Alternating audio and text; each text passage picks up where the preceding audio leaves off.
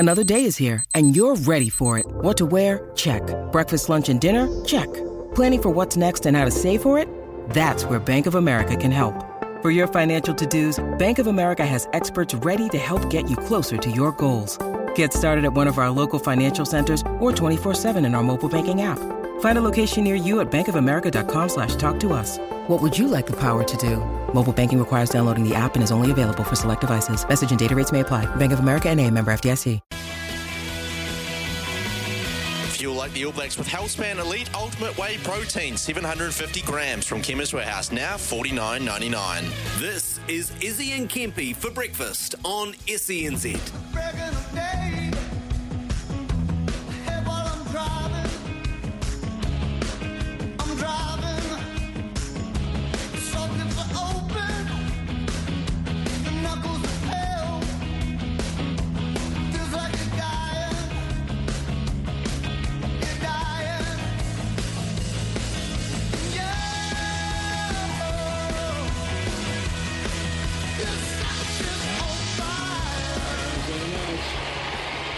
Get in. He says 2-1, 6-4, 4-6, 6-2. Big win for Sophia Cannon. The qualifier, remember. She's beaten the 7th seed, Coco Gauff. She's been through it in the last few years. Injury, COVID, split from dad, back with dad, and back with a vengeance. I could just taste it.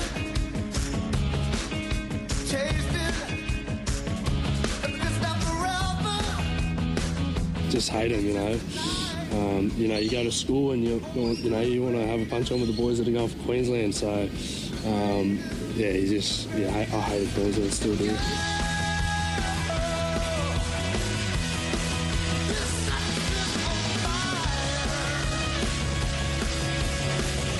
Super Rugby has to find a way to be more competitive and more demanding on the players, so we get games like we got, as I mentioned before, the Brumbies Chiefs semi-final and the final itself. Two fantastic games of footy. Now, if we could get those every week, or similar standards to those every week, then people would flock to it.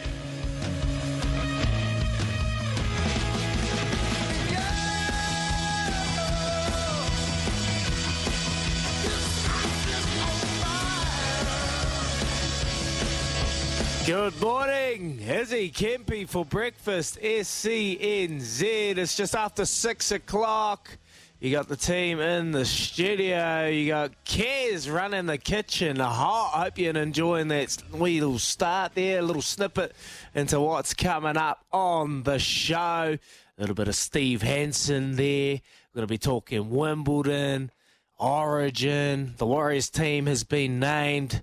New Zealand football finally announcing their new coach. But it's a big good morning to you up there in Auckland. Kempy, Sammy Hewitt, are you two okay? Yeah, mate, we got our punch on early on. New South Wales, Queensland. Sammy's obviously thinks he's a bit of a Bradman best, the best ever. Mate, good to be back down here, Daggy, back in the show with one Sammy Hewitt, and he's got the ankle bracelet on, so it's a 1 metre distance at all times. When he's in the studio, otherwise he gets tasered. Oh yeah, you would too. How you been, brother? It's actually not too bad down here today. It's nice and warm this morning. Got out and about a little bit of rain. I'll tell you what, over 100% over the rain, but. Man, there's just so much going on in sport at the moment. That chat from Bradman Best yesterday about getting our punch on with New South Wales, Queensland. Mate, I'll tell you what, Freddie needs to get his punch on. He needs to hurry up and get his punch on, because we're talking about it this morning out here. I think the system in the New South Wales organisation is broken. If you look at what Queensland have been doing for a number of years, I can take it back to 2010 when Mal Meninga, I got a phone call from, I think it's Darren Bedell from Brisbane. He writes for the Courier Mail. And he gave me a call, and he was right behind New Zealand's plight internationally to try and get the Kiwis back up and running, because we were losing so many players to Origin. And he gives me a call and he says, "Hey, Kempy, I've just got a phone call, mate, out of North Queensland. Mal Meninga met with Jason Tomololo last night. up in North Queensland to get him to play Origin for Queensland. And, of course, I'd picked Jason Tomalolo at the time in the junior Kiwis. So, mate, I was straight on the plane, went to the CEO, the boss, and I said, mate, I've got to go up to North Queensland. Jumped on a plane. I flew straight into North Queensland, met with his parents and convinced him to come back and play for New Zealand. And as you know, he played for New Zealand, then he went back to Tonga, and just as recently as this year, they've seen whether or not Jason Tomalolo can come back and play for Queensland. But the point I'm making is in 2010, they had understood the significance of the Pacifica and what they were doing to Origin. And Meninga especially, after Wayne Bennett's creation of that academy up there, had built that significant understanding of that. And I just think New South Wales at the moment, they're stuck in a time warp, mate. They are absolutely stuck in a time warp. And I think a systematic problem that they've got over there, not just with not understanding the Pacifica, but also not understanding how to work that academy system that Queensland have put in place. I can see it. I don't care what Bradman Best is saying, but I can see Queensland winning this for another 10 years. Yeah, I agree, Kempy. Cam Smith has come out already. He's obviously part of the Queen, so he couldn't understand Freddie's selections that he's put to State of Origin 3 back home in New South Wales. A lot of changes. I guess they've got to try something, Sammy. What they're doing at the moment is not working. Really, ringing the changes. Is that the right way to go about it? Is that the right way for Freddie to save his job? If Freddie is able to find a way to win this series, is his job safe?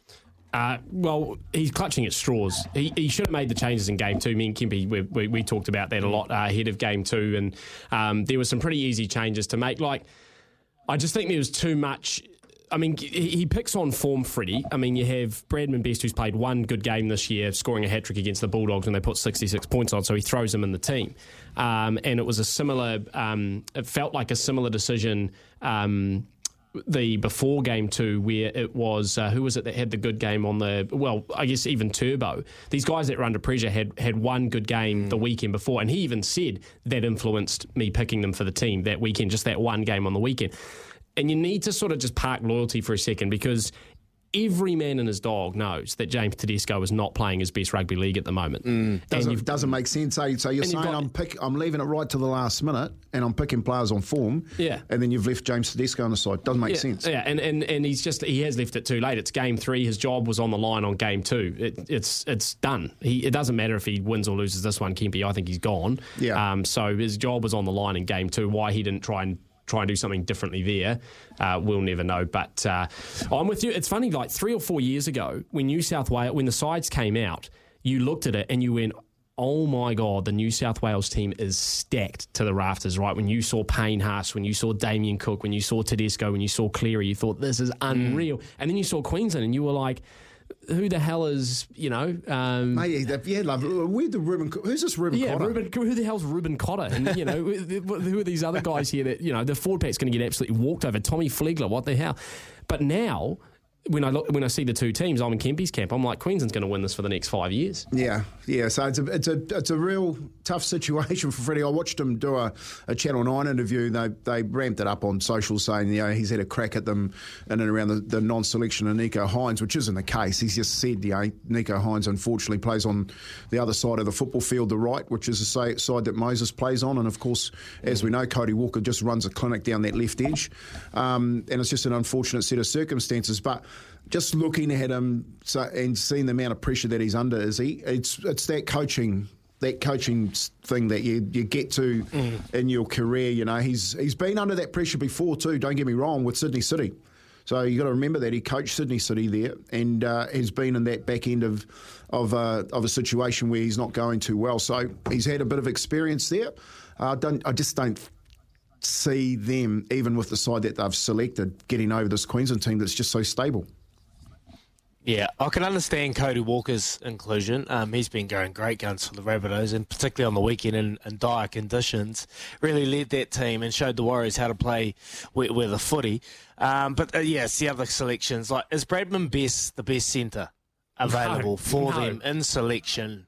That's the thing. He's come out of absolutely nowhere. Seen a lot of potential there over the last couple of years in the centres for Newcastle, but reality is he the best best option for them to potentially win this game? Well, you got to look. For me, you got to look at the competition.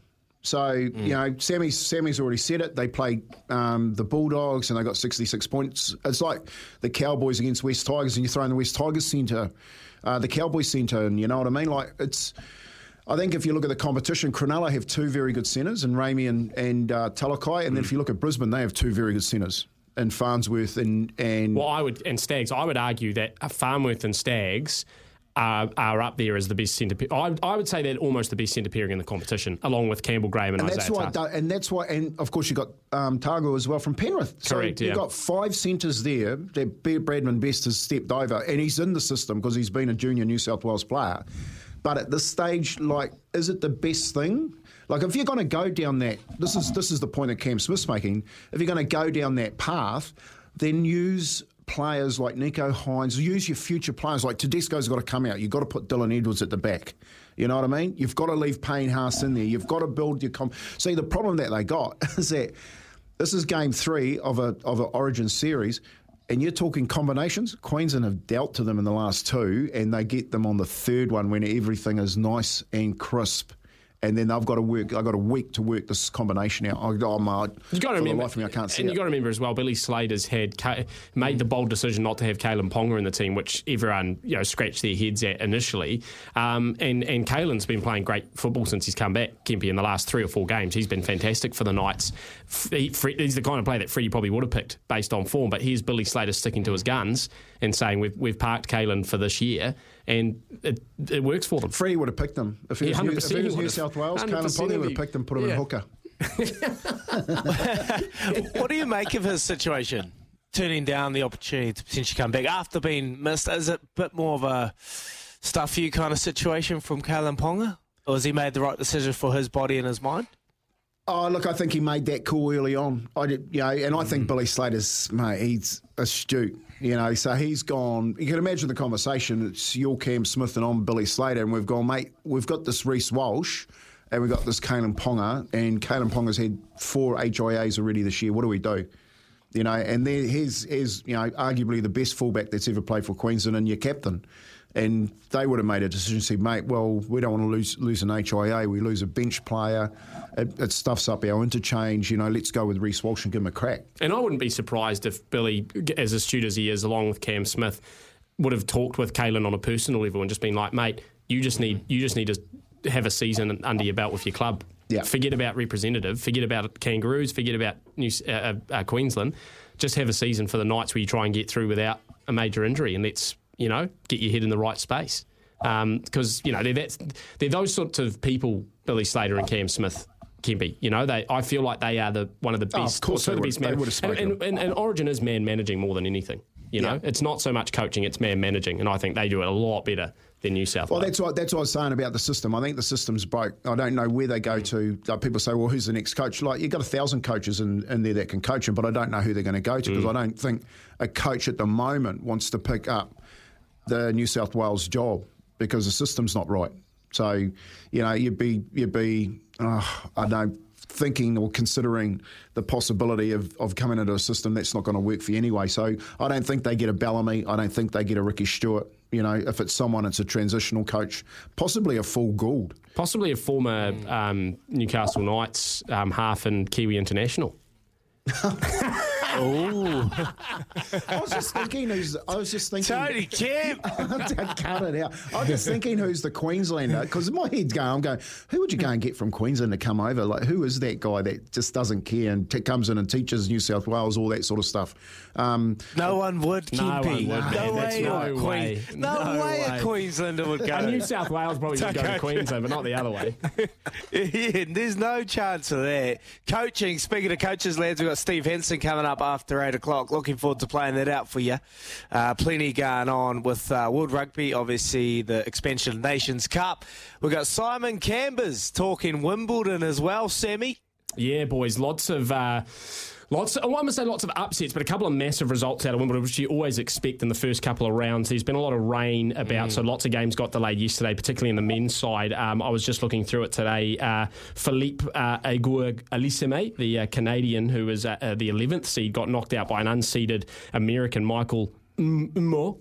I think that's how you pronounce it. He lost in 4 sets and a couple of tie breaks in there as well. So that's probably the biggest result on the men's side. You know, Nick Kyrgios pulled out late as well, so he's not going to feature there. And then on the women's side, the big one is Coco Gauff, who went down. I think she was the 7th seed, and she's gone down to an unseeded qualifier, which is unbelievable as well. Wow. Kieran, I think her name was Kieran, the female player, not Kieran out in the kitchen here, but Kieran, a female American player. So lots going on. And look, we had the Wimbledon grounds keeper on last week, and you know how obsessed I am with lawns and grass, Kempy. It's if the tennis isn't keeping me entertained, it's the beautiful stripes of the Wimbledon lawn. That looks good. That looks good. It's so good. It is so good. And you got a roller, have you? Have you got a roller?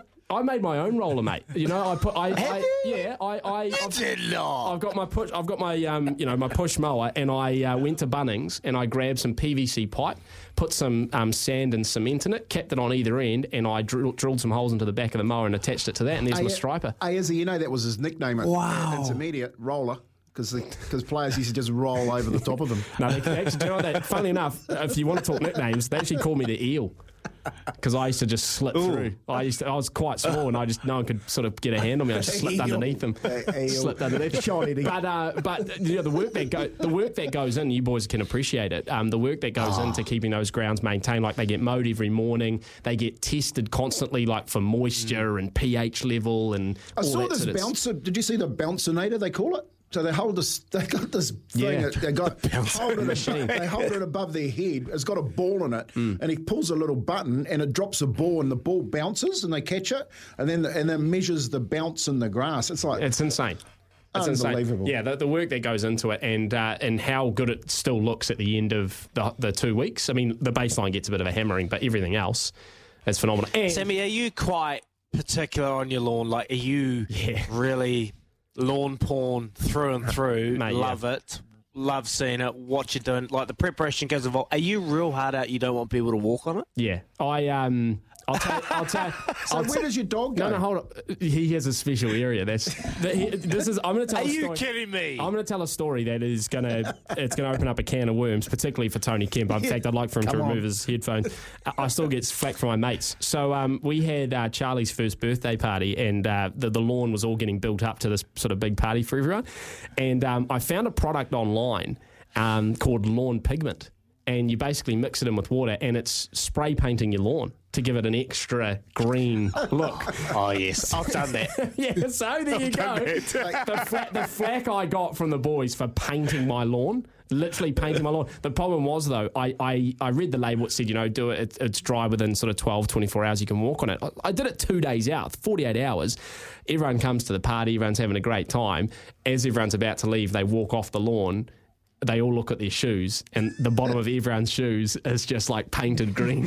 Obviously, it just worn off. So that's the extent of my. That's how hard out I am about the lawn. As I did used to sort of get. So you've got a special area for your dog to go. Yeah, he wasn't allowed on the lawn. Full disclosure: the lawn got. He's got socks too. The lawn died off with the flood. With the flood that we had up in Auckland, so it got absolutely hammered there, and I wasn't able to mow it, and bits of it got completely washed away. So it's in renovation mode. But yeah, the dog. Do you core it? I would have caught it probably before the rain. But do you peel it?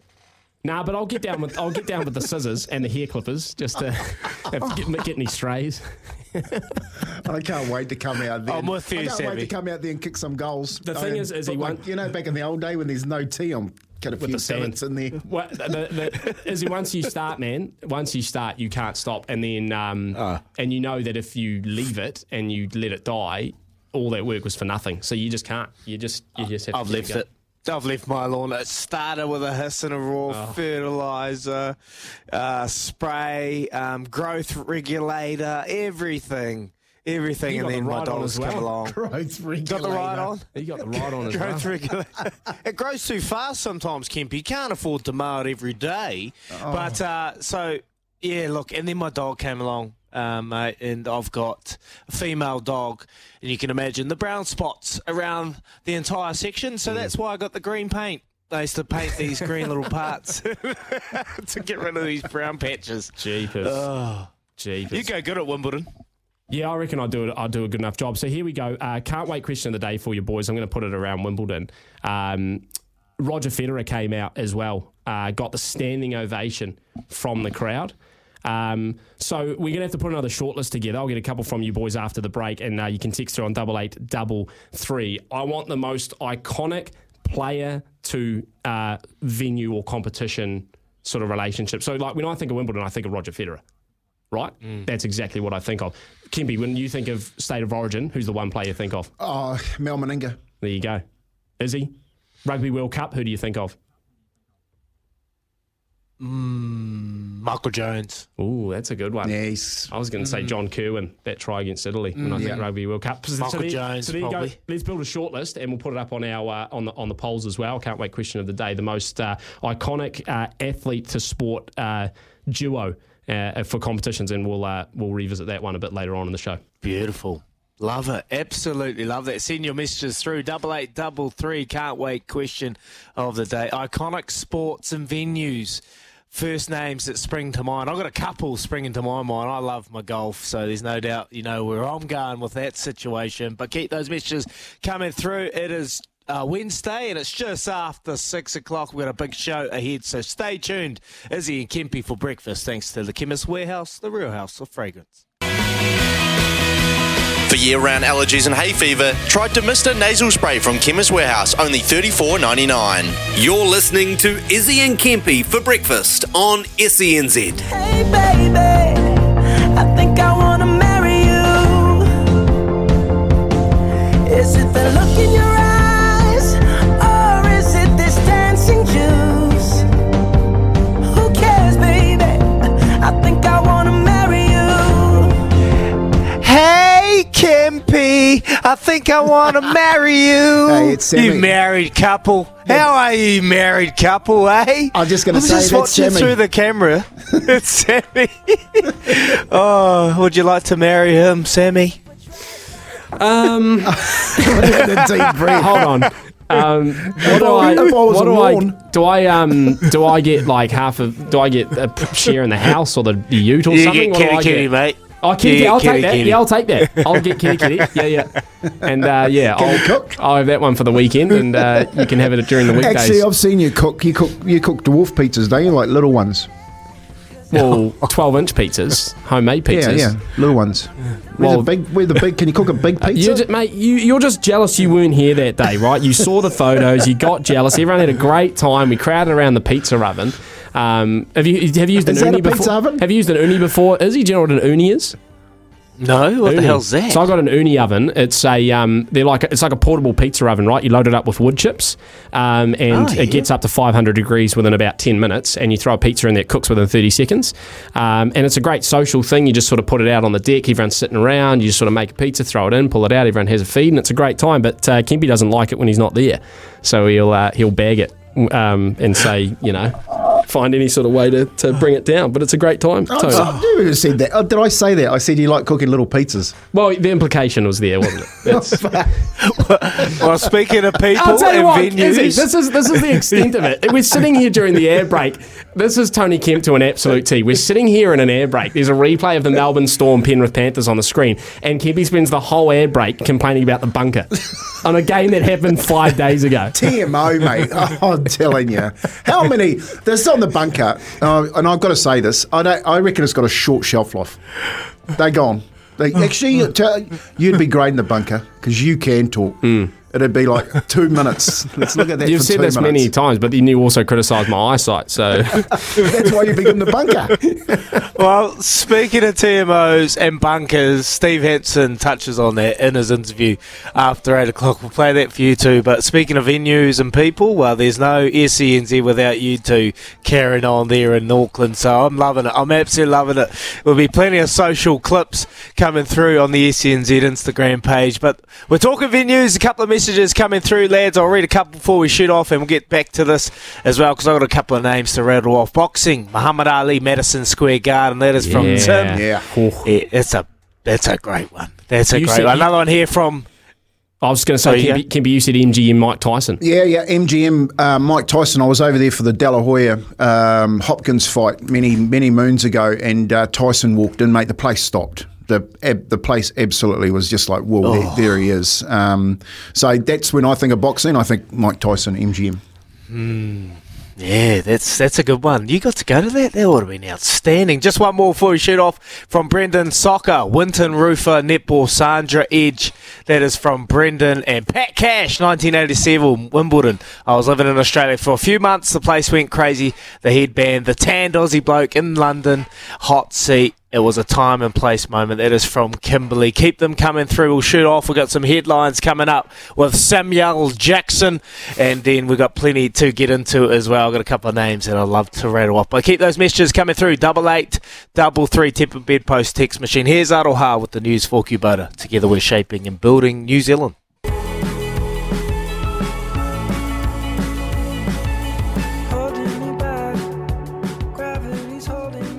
Yeah, there's a lot holding me back at the moment. Headlines now with Bunnings Trade Power Pass. Power your business with Bunnings Trade Power Pass, boys. An Iowa man by the name of Aaron Bartholomew of Colfax thinks he's got a world record on his hands. He's got a collection of 70,000 pencils.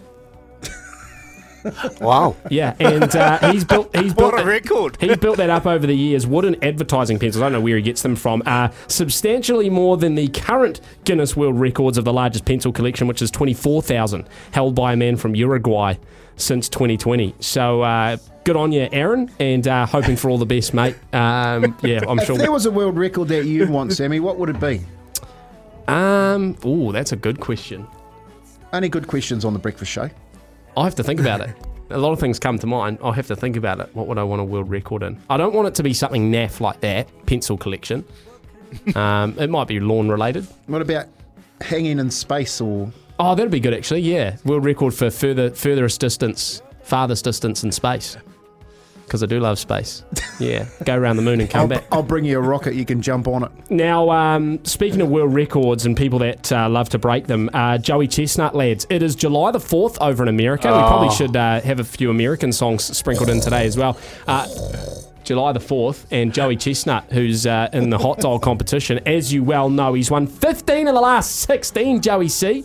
The only one he lost was in 2015. That's a black mark against his record. But you might remember last year, he was a protester, ran on the stage, and basically got him in a chokehold when he was mid-dog, which isn't the easiest thing to do, to try and keep that going. And they've interviewed him before this year's competition, saying, you're nervous, Joey, for your 17th edition. And he said, mate, the thing I'm most nervous about is another bloody protester running on the stage. Because now it's becoming quite mainstream. This used to be a competition, boys, 7 or 8 years ago that it was a bit naff. A couple hundred people turned up and that was all. It's global now, right? It's on ESPN. Makes a thousands living out of people. Exactly. Yeah. And so he's worried that with all the attention, there's going to be more and more protesters running on the stage, probably vegans. Yeah. And going to get himself in another headlock. We didn't even talk about We've that had on him on the Saturday show. night. Yeah, we have. Did you? Yeah, we've had him on. Yeah. Oh, fantastic. Yeah. Well, maybe we'll get him back on again if he gets the about a year ago. What about me and you? Should we have a hot dog eating contest? We could do that. I reckon. I think that'd be an easy win. I reckon we do that tomorrow. We're going to get some hot dogs. We're going to chuck some money in Kez's account. He's going to go out and get some hot dogs because I think this will be a great competition. Like, reality is, I think Kempy could chomp down at least 10 of them. Kempy would kill me. There's no doubt about it. He'd kill me. And I'd probably start choking or something. There's miniature sausages like your pizzas we can get. What are they called? Chorizo. The last story is about the Warriors, boys, and a little bit of positive news here because if you did see the team named yesterday for round 19 against the Parramatta Eels, we've got a couple of fellas making some big milestones. Sean Johnson's going to be playing as Is he playing?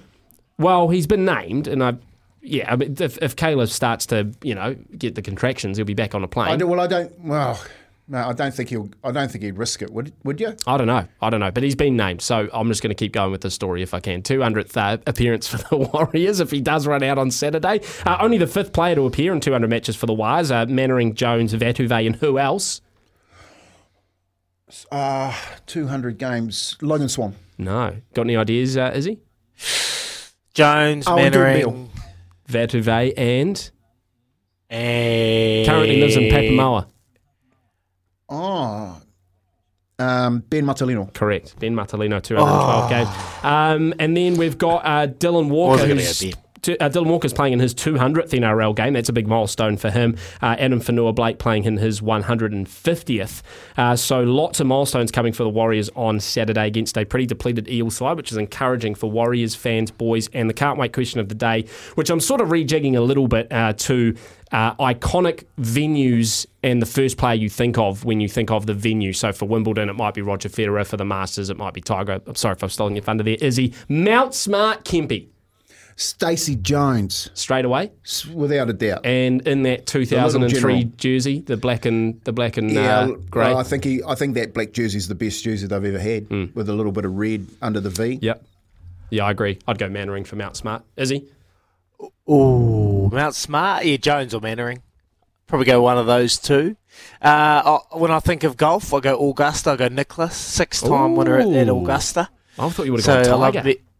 Yeah, look, you could probably say Tiger, but when someone's won it 6 times that's and fair. they're carrying the jacket 6 times, mate, you can't go past that. But football, I think of my favourite team, Old Trafford. I go Paul Scholes. Scalesy, the ginger. Little Scalesy, the magician. Mate, I think of Alex Ferguson every time I think of Old Trafford. I randomly, this is so left field because in my head, I would want to say Beckham or Ronaldo. Whoever. It's Neville. Which one? I just think of Gary Neville. I just think of Neville because when I think of...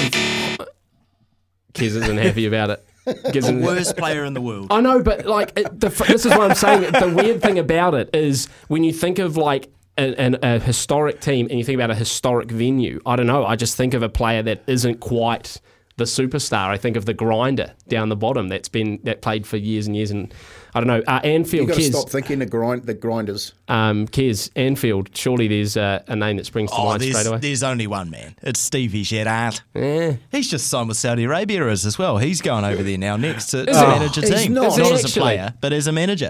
So Roberto Firmino, my other Liverpool boy, he's just signed over there with Stevie G's boys over in Saudi Arabia.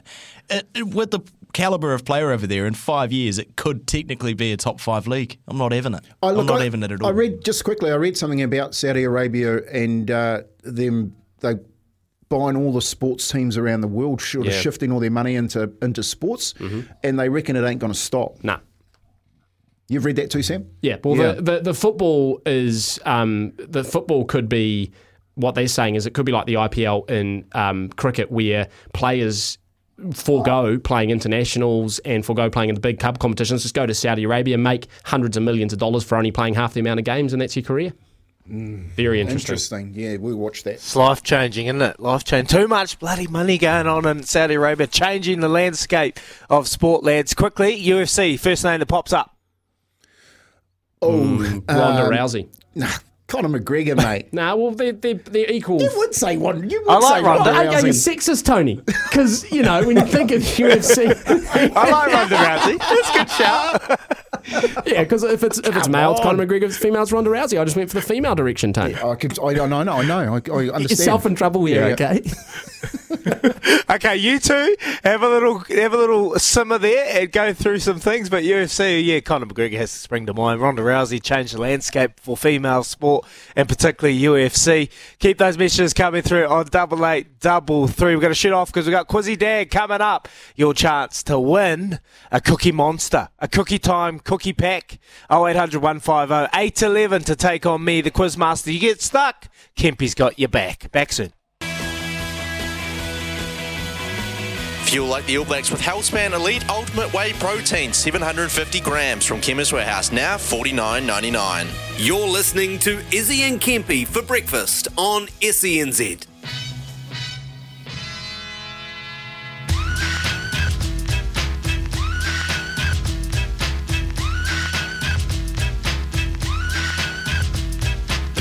Pack it in, let me begin. Get on your phones, dial me for a win. I won't give you answers no matter what you ask me. Try and play the quiz, things won't get nasty. Get up, stand up, come and throw your hands up. If you got the feeling, get the phone lines ringing. Came to get paid, we came to get paid. So get on your phones and dial now.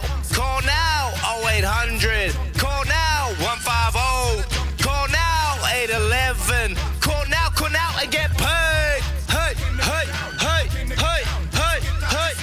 All right. The Cookie Monster's waiting for you if you need a hand this morning. Kempy's got your back.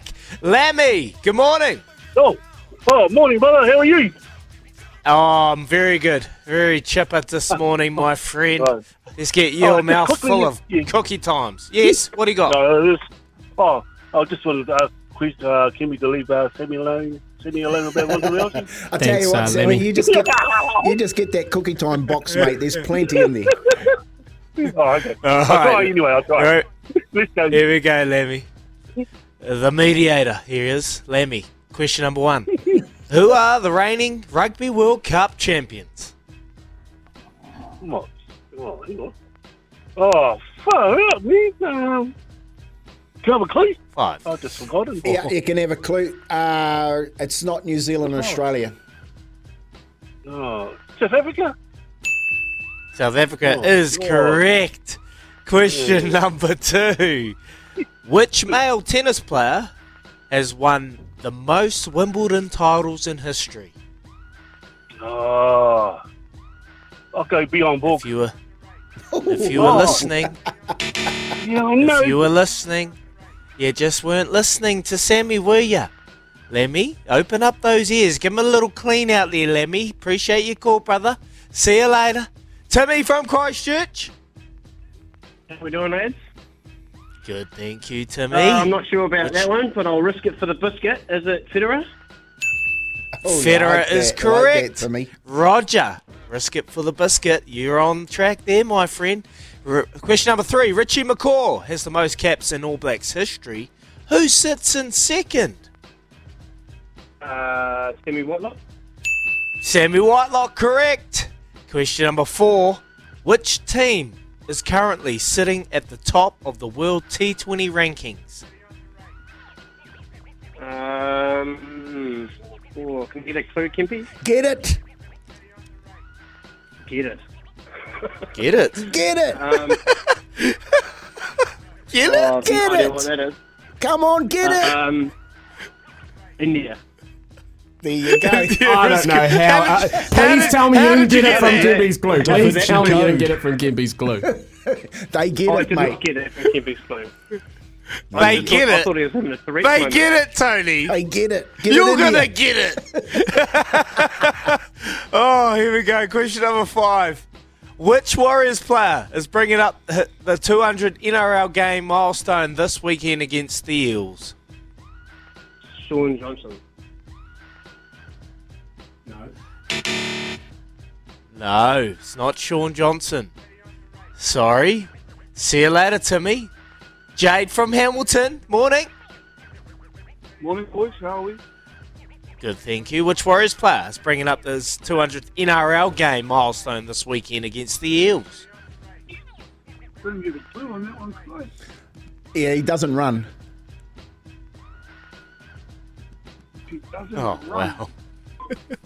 That's harsh. It's a cryptic clue. Okay? He doesn't run. He's when you're not running, you are Walking Dylan Walker. There you go, Jade from Hamilton. Oh, Cookie Monster delivers with a hell of a clue to end it. Dylan Walker, 200th NRL game this weekend. Appreciate your call there, Jade. Cookie time, cookie pack is coming your way. Stay tuned, because Love Racing with Tony Kemp coming up. You're listening to Izzy and Kempy for breakfast on SENZ.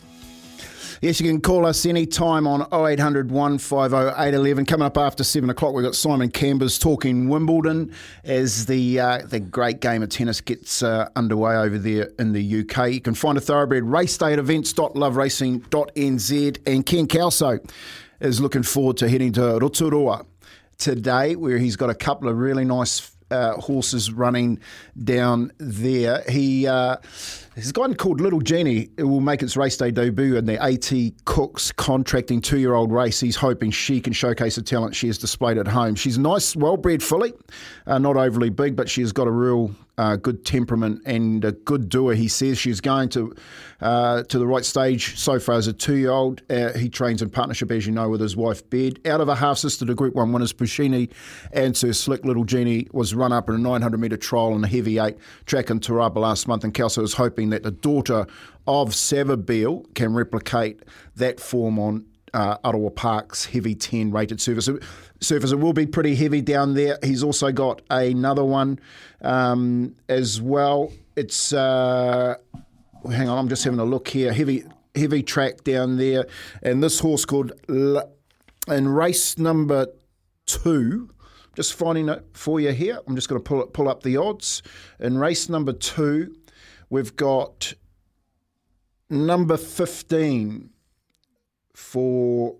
It's number 13. Divine Essence is another one for Mr. Kelso. He's got Michael Manab on both that. So race 3, number 12, which is Little Genie, and his other horse, number 13, race 2, Divine Essence. Those are the two that I'd be having a look at today. I also like in race number 8, John Wheeler's got one, number 10, Tsunami, but I think the pick of the race is one for that man Stephen Marsh called Atrium Coast in race number 3, if you're having a look. But bet responsibly, R18. That's your Love Racing update today. We'll have some more for you with Paulie Mawari coming up next and later on in the show. But here's Aroa for Kubota.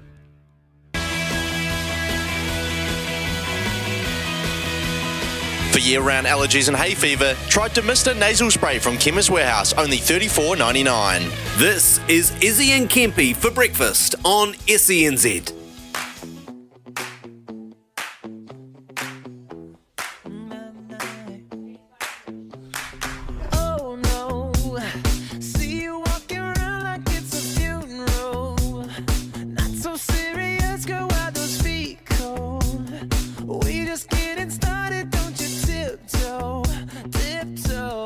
Springer once again. Which way does he go?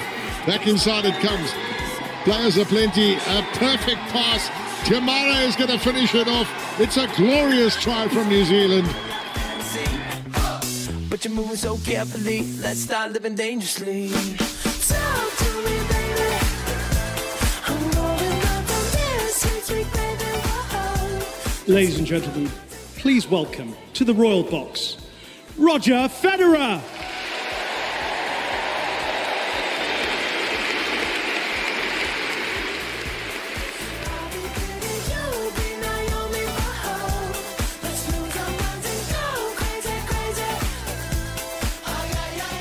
We have to make some decisions around where NPC sits or our national competition sits. You know, it isn't any longer the premier team.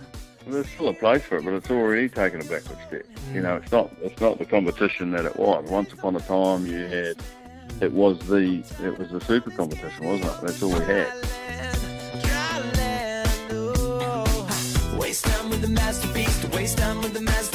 Good morning, Izzy Kempy for breakfast, SENZ, just after 7 o'clock, a big couple of hours coming up. Can't wait question of the day, athletes and venues, couple coming through the Temper Bedpost text machine, 8833, Orange Theory, Richie Mo'onga from Tim in Christchurch, another one here from Jamie, Forsyth Bar in Dunedin, Waisaki Naho. Oh, that's a good one. Oh, that is a good one. Oh, that's a cracker, isn't it? Oh, Waikato that used Stadium. to annoy me. Waikato Stadium, Rhys Duggan. Rhys Duggan. I just think of Rhys Duggan and the Waikato in the stripes when I think of Waikato Stadium randomly, and John O'Gibbs for the Chiefs. Beautiful, beautiful. Jamie from Dunedin. Appreciate that message. We should try and change that to Se Tamani Valu. We're trying to make it our own. Didn't quite have the same effect as Waisaki did there in Dunedin. And another one here from Ed, Carlaw Park. Frank Tinitilia Otahu Leopards. And that's an iconic try. If you get a chance, go on YouTube and put in Frank Tinatelia from the Otahu Leopards. He scores a try against my old club Randwick in the Tusk Cup, which was a club competition back in the days, and pushes Rodney Rasmussen off 4 times to score it. That's how many blokes he goes through from just over halfway. So Frank Tinatelia, he's played 1 Test Kiwi, I think he was. He made the Kiwi team from that game, Izzy. Beautiful, beautiful. And just a bit of clarity there, Kempy. For your clue, get it. India. For the Quizzy Dag. Get it. India. Get it, India. So, Come on, boys. You've never heard that. Get it, India. Get it, India. Okay, Timmy from Christchurch. There you go. That's Uncle's cryptic clue. Get it, India. All right, that's enough of that. We're going to be talking some tennis right now. And we've got well-respected freelance tennis journalist, broadcaster, and author Simon Cambers is going to join us to talk Wimbledon. Morning, Simon. Good morning. How are you? Very well, thank you. Very well. Ready to rip into some Wimbledon chat. Obviously, we played a little clip at the start of our show. Roger Federer in the royal box there at Wimbledon. A standing ovation for the great man. He's won it the most times as a major champion. Many of his majors won at Wimbledon, mate. Well respected, but we're starting this out. I think it's early to talk about Coco Gauff. She's probably the big news missing. Been bumbled out in early stages, mate. Yeah, I mean, that was sort of late evening our time on day one, so the time difference obviously kicks in to show you that Goff has gone out your time. Yeah, I mean, it was a shock, but she lost to Sophia Kenin, who's a former Grand Slam champion. She won in Australia a few years ago. Has had a lot of difficult problems with injuries, and she sacked her father as coach and then brought him back and all that sort of stuff. So she's a quality player, but I think the thing is, a lot of people expected Coco Gauff to go quite deep this year. And she's got some problems with her game, and she didn't quite produce her best. And these things can happen on grass. First couple of rounds are really tricky, and she came a cropper. Oh, Igor Swistek could be happy about that, with Goff being bundled out early. Simon, what is it like on the women's side of the draw? Do you see anyone actually challenging the champ? Oh, it's pretty open. This is the thing. Rebecca has got didn't have the best build up. She had a virus and she's got some strapping on her shoulder. Then you got Sabalenka, who has to field a lot of questions about the war every time she plays, so that's tricky for her. So she has to concentrate on her tennis. And then you've got Iga Swiatek, the world number one, who's looking pretty good. And Swiatek's probably the favourite on paper. She won the French Open, of course, a few weeks ago. This is grass. It's different. She's never been to the quarterfinals. There are a lot of other players in the draw that could make a big run, including Petra Kvitova, the Czech, who won here twice, 2011, 2014, won a warm-up tournament here a couple of weeks ago and is looking very strong. So it's pretty open. What about Ons Jabeur? She got past her latest rival in Fritsch from one of the countries over there. Ons Jabeur, she's looking quality? She looked good today, yeah. I mean, she's had a rough time of it the last few months. She had a knee operation in February. She, of course, got to the final here last year. She won the first set, looked like she was going to win. And then Rebecca won it in 3. And she was funny on court. She said that the first person's face she saw when she arrived here was Rebecca, the winner from last year. And she was like, "Oh, thanks a lot." But she looked good today. She pulled out her whole box of tricks. She's got lovely touch, lovely feel for the ball. She really enjoys playing on grass. And yeah, good winner today, and if she gets on a roll, then she might be tough to stop again.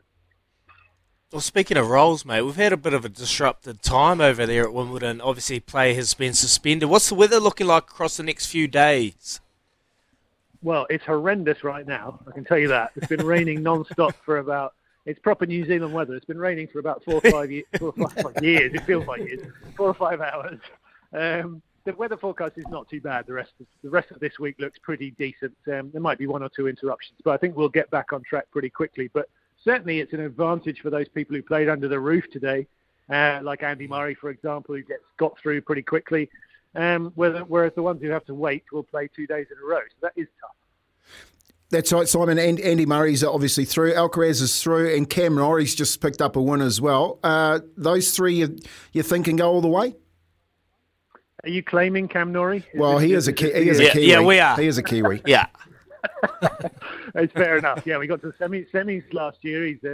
They're both in the same section, Andy Murray, Cam Norrie. Pretty tricky one with Seb Corder. He's a very good American player, son of Peter Corder, who won the Australian Open 1998, I think. It's going to be interesting. Murray, I think, if he gets on a roll, if he gets through to, he should get through to the second week, and then you start thinking, well, the crowd behind him, maybe something special could happen.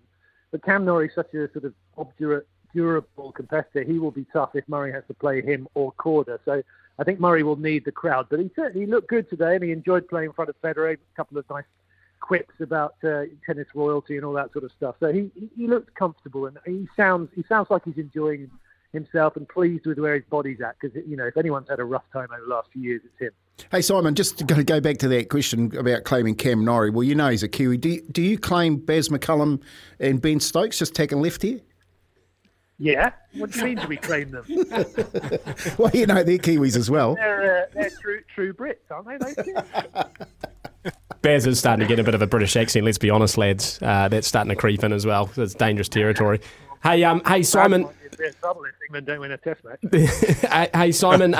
You mentioned Iga Swiatek, who struggled to get out of sort of that third, fourth round to a quarter final. On the men's side, Carlos Alcaraz also hasn't really gone too well at Wimbledon. What is it about? Just for people that aren't quite tennis nuts, what is it about Wimbledon and the grass surface that makes it so tough for some of those top seeds to not do as well as they have in some of the other majors? Well, the biggest problem is that they just don't play on grass that much in the year. Grass court season is the shortest season of all. It's about 4 or 5 weeks in total. If you're lucky, you play 2 or 3 tournaments on it, which might be one match each week before you come to Wimbledon. You're just underprepared, and playing on grass, the ball bounces lower. It puts different demands on your body. Your Achilles hurt. You're bending more.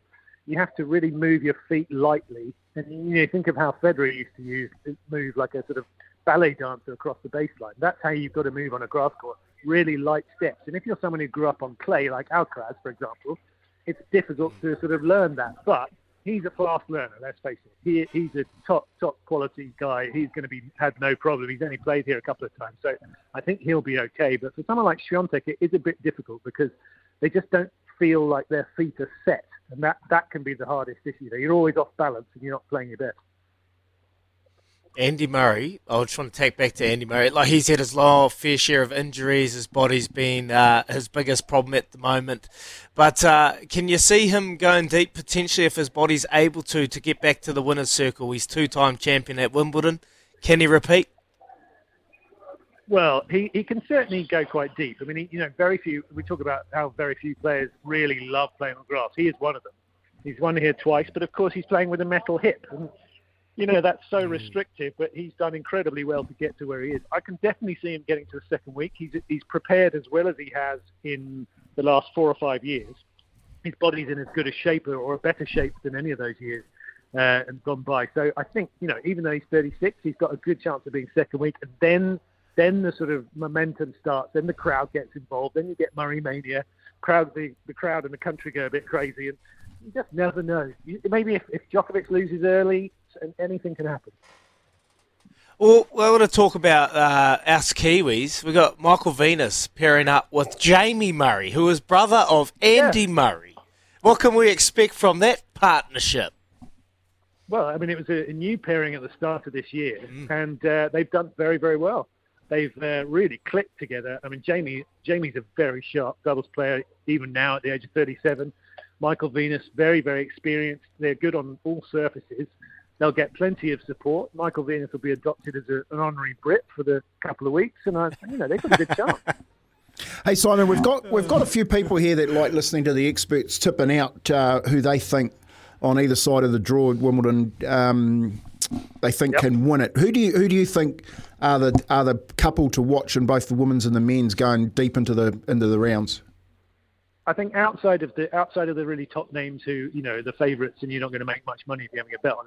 I would say Petra Kvitova on the women's side because she's the 2-time champion in great form, feeling very relaxed. She's going to get married next month. She's absolutely in the right place to have a good run. And on the men's side, I think Seb Corder, who I mentioned earlier, American, son of Peter Corder, very good player, loves grass, talked about the fact he thought he could win Wimbledon a couple of weeks ago. I think he is one player who's going to come through that section where Norrie and Murray are and probably go furthest of all. So you could see him in the semi-finals, and then you never know. Just before we let you go, Simon, of course, all eyes really on Novak Djokovic, who has already got 2 majors under his belt this year. It seems like without Nadal and Federer, he does have a bit of a monopoly on it. Do you think Grand Slam this year is potentially on the cards for Novak? Yeah, it's very possible. I mean, look at his record here. He's won 7 times. We talked about the celebration for Federer today. He's won 8. You know, if Djokovic wins this year, he equals Federer, which seems insane given Federer's status at this place. Djokovic looks every inch the man to beat. He seems very relaxed. He had a rain delay yesterday, didn't bother him. I think, it's going to take something massive to knock him off his perch. I'm not sure if that's going to happen. And then, of course, if he gets to the US Open, he'll have a lot of pressure and stress, but who's to say he can't do it, even at the age of 36? Yeah, he's an incredible player, and like you said, it sometimes surprises people when you realise he's actually now won more majors than both Federer and Nadal. They're the glory childs of tennis over the years, but Novak has quickly overtaken them and still has years left in him. Simon, really appreciate you coming on. Stay out of the rain, and if you're not enjoying Wimbledon, let's hope you're enjoying a win in Game 3 of the Ashes starting on Thursday. Thanks, Heath, for joining us. Yeah, thanks very much. Thanks for having me, guys. There you go. Simon Campbell's out of the UK, very well-respected journalist and author and writer. A couple of tips there for you, Kempy. I'll tell you what, one of them is that you're thinking about with a couple of new knees that Andy Murray running around with a metal hip, and I know we've spoken about this before, it's freakish. It's freakish that he's doing that at that level with a metal hip. You know what I mean? I don't know whether or not he has any pain or whatsoever, but there must be a couple of mobility issues. Yeah. Yeah, 36, getting through the first round. I wonder how deep he can go. That's the thing. He can win a couple of rounds for sure, but whether or not he can go all the way. It's such a demand. It's 2 weeks, and it's so demanding the amount of tennis they have to play so quickly. And as Simon pointed out, it can be very hard on the joints playing on those grass clay surfaces. I just think Novak, the confidence he's got in 2023, I watched, saw him at the Australian Open, watched him at the French Open. He's unstoppable, almost unstoppable. And I think Grand Slam is well within his grasp, and he's still got a couple of years left. That's the scary thing. I know, mate, and he's already got the title for that, and he's probably going to get the 8-peat obviously this weekend or next couple of weeks. But mate, just hearing the conditions, that he was talking about, Simon, there about the way the track plays. You got to be light on your feet. I think that would suit Carlos Alcaraz. Yeah, with his mobility and the way he gets around the court and things like that, but it plays a whole lot different, doesn't it? And it's a great question that you asked us, Sammy, about that, because all these different conditions, it's raining over there, is that going to impact the court? Obviously, the roof can come on. Will it get a bit wet? Will it get a bit dewy? Will they have opportunities to be able to mow the lawn and cut it to a short length? The ball will be reacting a lot differently, so plenty of things that will be playing part in this tournament. Yeah, and even we were talking obviously about the grass and that, and for all the fun we were having with that, it definitely will play a role having a lot of rain there, a lot of moisture. Like you said, it means they can't mow it as much. It gets too much water at times, which makes it a bit softer. The ball doesn't bounce as much. So lots to contend with for all the players. Let's just hope they do get the tennis in, because once that schedule starts to cram up, you start seeing late nights, players playing on different courts, and that just sort of ruins the spectacle a little bit. So it is the iconic event, though, isn't it? The tennis event. It's the one we spoke about it before. The one tennis event that you always remember. For me, it was Bjorn Borg and McEnroe at Wimbledon. If you asked any tennis player which major they'd want to win, they'd say Wimbledon, hands down. It'd be like asking a golfer which major, right? It's easy money. It's Wimbledon all the way. Something about the green, lads. The green jacket, the green pasture. Yeah. That green is just so soothing on the eye, isn't it? Yeah. Oh, such a good watch. If he gets this done, Novak, US Open, it's the last major left, isn't it? Yeah, and US Open is the next one, which is in August, September, maybe. I think a bit later on, Flushing Meadows. And then the conversation's going to be like, I've always been a Federer fan, boys. That's my tennis goat. It always will be, because I always think of my goats a little bit outside of the stats. So, yep, he might not have won the most, but I think for everything else years ago. But Novak's one of those guys where he's polarising. Not everyone loves him. But at the moment, he statistically is better than Nadal and Federer. I mean, he's won the most majors. He has won the most on all the surfaces, right? Federer only won once on clay. Nadal's only won, I think, twice at Wimbledon. But Djokovic does it everywhere. And so you just have to say pound for pound. And he's going to do and win more. Correct. Around there, like as he said, it's end of August, early September is the US Open. So you're dead right. As if he goes on and wins this, mate, then it is the question is like who's going to stop him? Oh, who's going to stop him? Carlos Alcaraz, potentially. Andy Murray finding a way. Cam Norrie, the great Kiwi. Is he going to stop the Joker? We'll have to wait and see. That was Simon Camber's talk in Wimbledon. It is taking place right now. Hopefully the rain can stay away. We're going to shoot off and come back with Off the Back Fence. Tony Kemp, you're listening to Izzy and Kempy for breakfast. Thanks to Chemist Warehouse, the real house of fragrance. Support your immune health this winter with Go Healthy from Chemist Warehouse. Now 20% off the entire range. You're listening to Izzy and Kempy for breakfast on SENZ.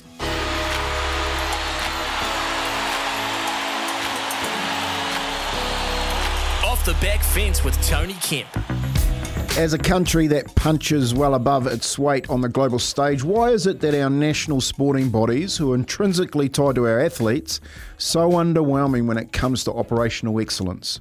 Have a look at the current appointment process of Football New Zealand's new head coach, Darren Baisley. First, we were told he was the interim head coach. That was, of course, after we were told John Herdman from Canada would be the coach, because he had agreed to coach the team, apparently. Then, somewhat surprisingly for Herdman himself, he came out to say he wasn't leaving his current post. And now, after being told Beasley would only be interim coach, we quickly find ourselves with a head coach. Mate, how confusing. What an absolute cluster.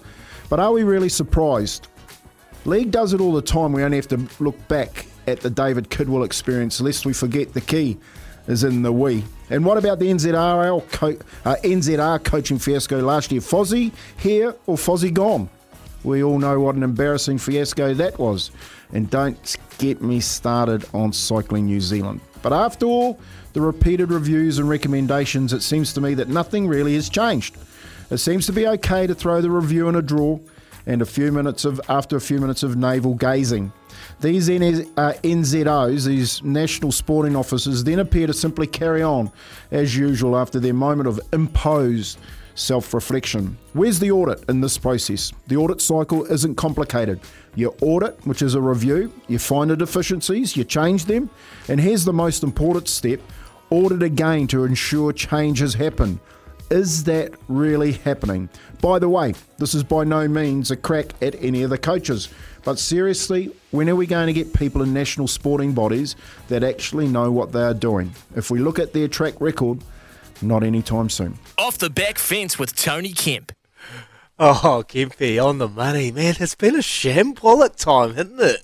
In terms of reappointments for coaches. Obviously, New Zealand Rugby's been at the forefront of that shambles going on there, and finally got to the end of that result. Football, Darren Baisley has been announced as head coach. Sammy, is that the right decision? How does he feel in this situation? Obviously, John Herdman was leading the way, and then family reasons pulls out late. There was Des Buckingham that was in the running, former Wellington Phoenix manager Ufuk Talay potentially was in the running too, and then Darren Baisley. Where does he sit in? How does he feel with the situation? Obviously, he's happy now. He's been given the role, but what went on? You'd probably feel a little bit deflated. Like, how much did they really want Darren Baisley? Is he just, the best of the rest, or is he kind of, you know what I mean? Is he just the one that was there at the end? Well, trying to say he's been just handed the job. It's a good way to put it, Izzy. Like, Kempy's spot on the money, and I have this conversation with mates all the time. What is it with New Zealand sporting bodies? Like, we just must have the worst administration in the world when it comes. Like, you look across the board, very few of our national bodies are actually run well. I don't know if you could pick out any sport and say it's done particularly well. The whole New Zealand football thing's been an absolute joke. If anyone sort of can piece together the timeline, you go back to March when they came out saying that they had a preferred candidate that was a standout. They said a standout knockout contender and it was all but a done deal. They were just... And that's what I mean. How does Darren feel? The person was dealing with personal issues. Now, this is why John Herdman came up as the rumour, because everyone did the math and found out that John Herdman's, I think it was his father, was dealing with a health issue. It all made sense. And then Herdman comes out and says, yep, I was offered the job, right? But I turned it down. Then New Zealand Football addressed that speculation and said, no, we're still talking to our preferred candidate. And everyone was thinking, well, hold on. If it's not Herdman, who the heck is your preferred candidate? Now, either they were telling porkies, which is the truth, let's be honest, or their quote-unquote preferred candidate, they've talked to him for 6 months. It took them 6 months for their preferred candidate to get the job. So, like you said, Izzy, if you're Darren Beasley, who was a very good option for the All Whites job, 100%. He's been in the system, has coached them at junior levels as well, done very well. But you're right, I feel sorry for him that he is seen as the next best option when you had Talley, when you had John Herdman, all these guys on the table. He must feel like, yep, I picked the last straw out of the hat. So yeah, it's an absolute shambles from New Zealand football, and it really annoys me when organisations try and hide from the truth. Like any logical person can piece this together and work out that they've told us all porkies over the last 6 months. You know what I mean? They're not fooling anyone. Just quickly before we go to the news, what I would like to see is some audits. Because I know for cycling, for instance, the merry-go-round where a couple of people have ended up on that organisation have been through a number of organisations, and if you knew their track record, they'd never be there. That's the thing. They just keep recycling these people. There's no audit. Yeah. And the people, like you said, the people that get the sack from one organisation just end up at the other one. That's exactly right. It needs to be sorted out. We're way better than that. And I feel sorry for the athletes, because at the end of the day, the athletes are performing on the world stages. We've had a real good week and showing you that. But unfortunately, we just can't deliver at the operational level. It's interesting, isn't it? Darren Beasley will be upbeat from the outset, obviously being named as head coach. But deep down, we know how this would probably affect him and his confidence, knowing that he was just... the last man standing and probably got given the opportunity. There wasn't anyone else that was a preferred candidate. The candidate, John Herdman, pulled out of the running. But we'd love to hear from you, 0800 150 811 or 8833 in reaction to Kempy's off-the-back fence. Been a shambolic time in terms of coaching, reappointments, selections. It's been a shambles, not only in football, rugby, all industries in New Zealand sport at the moment. How does it change? We'd love to hear from you. We'll shoot off. We'll come back with some headlines and get plenty more reaction from Kempy's off the back fence. Here's Aroha with the news. For Kubota, together we're shaping and building New Zealand.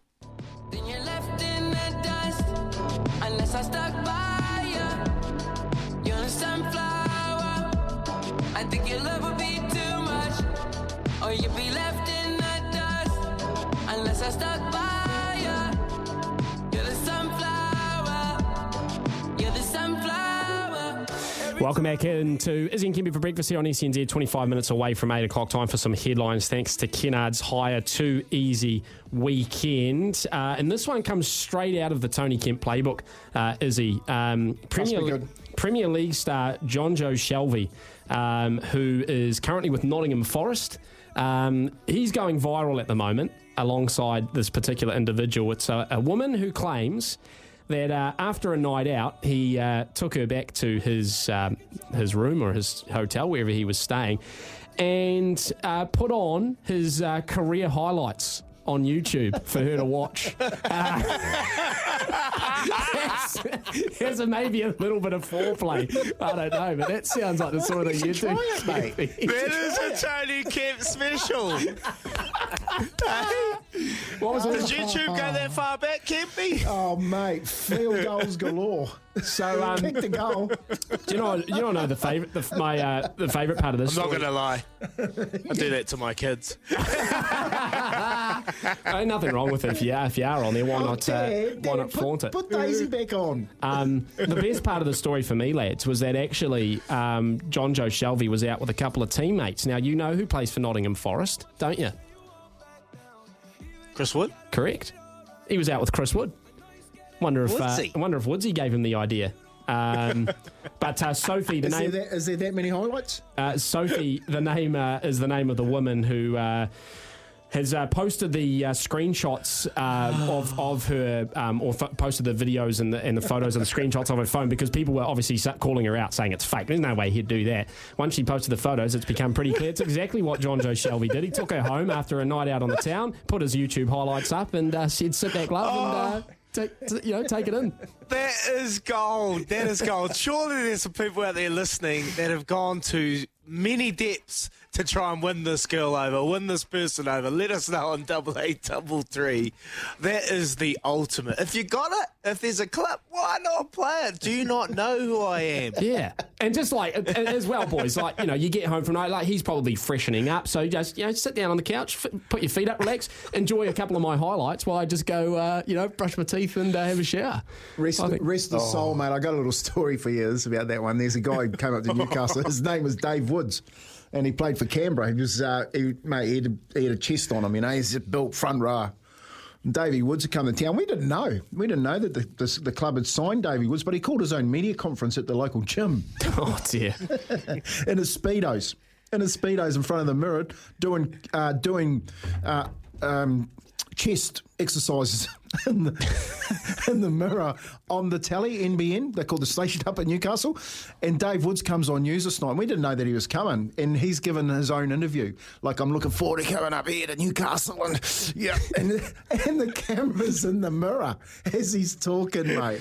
And I'm just thinking, mate, this guy is an absolute class act. That's fantastic. And honestly, true story. This is another story, because he was a champion bloke, absolute champion bloke. He goes, mate, one time I was down in Canberra, he put me Speedos on a briefcase, went to the bank. He went to the bank. In his Speedos? Wow. And no, but just showing off. But I'm okay with that. But in Canberra, where's the beach? Yeah, that's true. Maybe he was going to the pools afterwards. Hey, boys, another one as well, which will get you talking. Blues coach Vern Cotter, incoming Blues coach Vern Cotter, set some pretty immediate demands, shooting from the hip, to outline his ambition to deliver immediate success to the Blues. He has said 2 years. We will win a title within 2 years. That is his goal. And I would say, Izzy, more so than, like, if you were taking over the Highlanders right now, you know that you've got a little bit of leeway and a little bit of space to build a team and try and get a title further down the line. The Blues are one of those teams that should be in that position already. So I would say Vern Cotter, he's got a short time frame to try and get that success.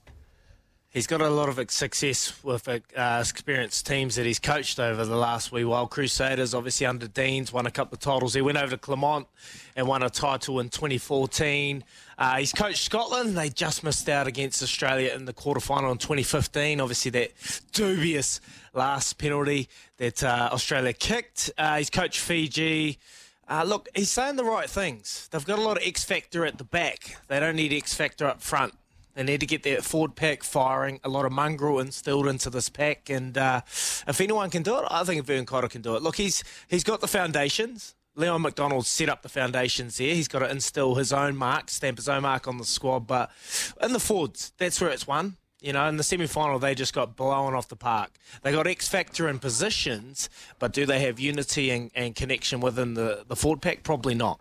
So I think if he's going to make a difference, it's going to be there in the forwards. It'll be interesting to see if he's going to recruit a lot of new players or just get in there and just change the whole dynamic, the whole setup. Well, he was on with the run home, made some really interesting comments about what it's like in France, where he said every club has a different identity in France in the way that they play, in the style, etc. Whereas in New Zealand, teams generally all play the same way, and we all try and play the same style, and that is a big minus. So he's going to try and make the Blues a little bit something different. And he talked about the forwards as well, saying that in France they're just tough. They're just really tough. They don't mind getting into the hard work, and they don't mind sort of putting their head down. And that's probably to an extent, Izzy, what the Crusaders have done, isn't it? Over the last 7 years, they've prided themselves on the set piece, which is the forwards going to work. Yeah, like the big name players, they lost a ton of them. But it doesn't matter who's coming into the squad. If you've got the same mindset and you know your identity in the game you want to play, just absolute mongrels at set piece at the breakdown, then it doesn't matter who's putting on the jersey. So I think if Auckland can find a way to get to that situation, they can compete. They can definitely compete over these next couple of years and potentially push for a title. Vern Cotter and Jason O'Halloran coming in, leading the attack. They've got a good relationship. Be interesting times there in Auckland. I know many of you Aucklanders that I haven't heard from you for a while, Ken. on 8833. Does Vern Cotter's appointment excite you? Is he saying the right things? Obviously, words are only words. We need some actions from the Blues, but we'd love to hear from you. We've got a next part of the show. We're going to open up the phone lines. If you want to talk Vern Cotter, you want to talk Nations Cup, because we got that coming up as well with Steve Hansen. He has his say on the Nations Cup. And where does Super Rugby sit? NPC, is it dying? Does it still have a place in New Zealand rugby? Well, Steve Hansen came on and he had his say, so stay tuned for that after 8 o'clock. But 0800 150 811 8833 on the Temper Bedpost text machine. We'll be back shortly. For year-round allergies and hay fever, try Mr. Nasal Spray from Chemist Warehouse, only $34.99. You're listening to Izzy and Kempy for breakfast on SENZ.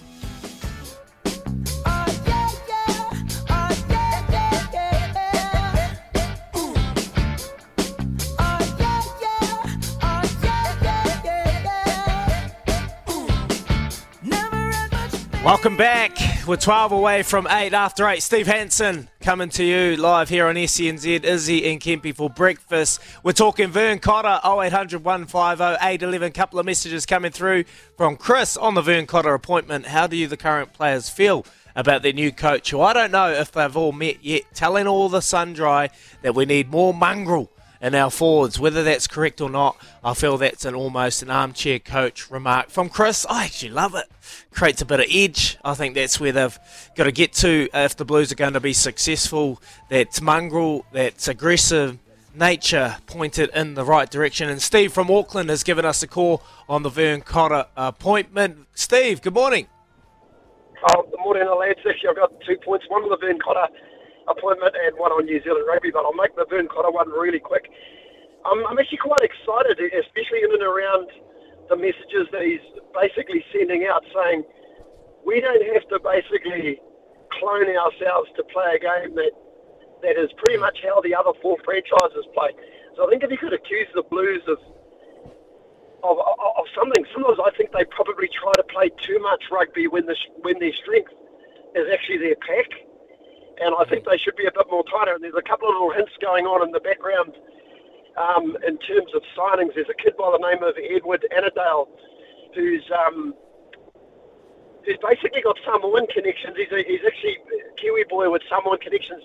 Big lock. He's well over 2.02 metres, and I see he's been selected in one of the Auckland sort of squads for the NPC, so that might be a little bit of a pointer that he is looking at maybe some other players in certain areas. I've also heard rumours that he's looking at a prop from out of France as well, or maybe even a prop that's in the current All Black team that's not two of the props that he's got at the moment. So I think he's already making a few moves in the background. That's my first point.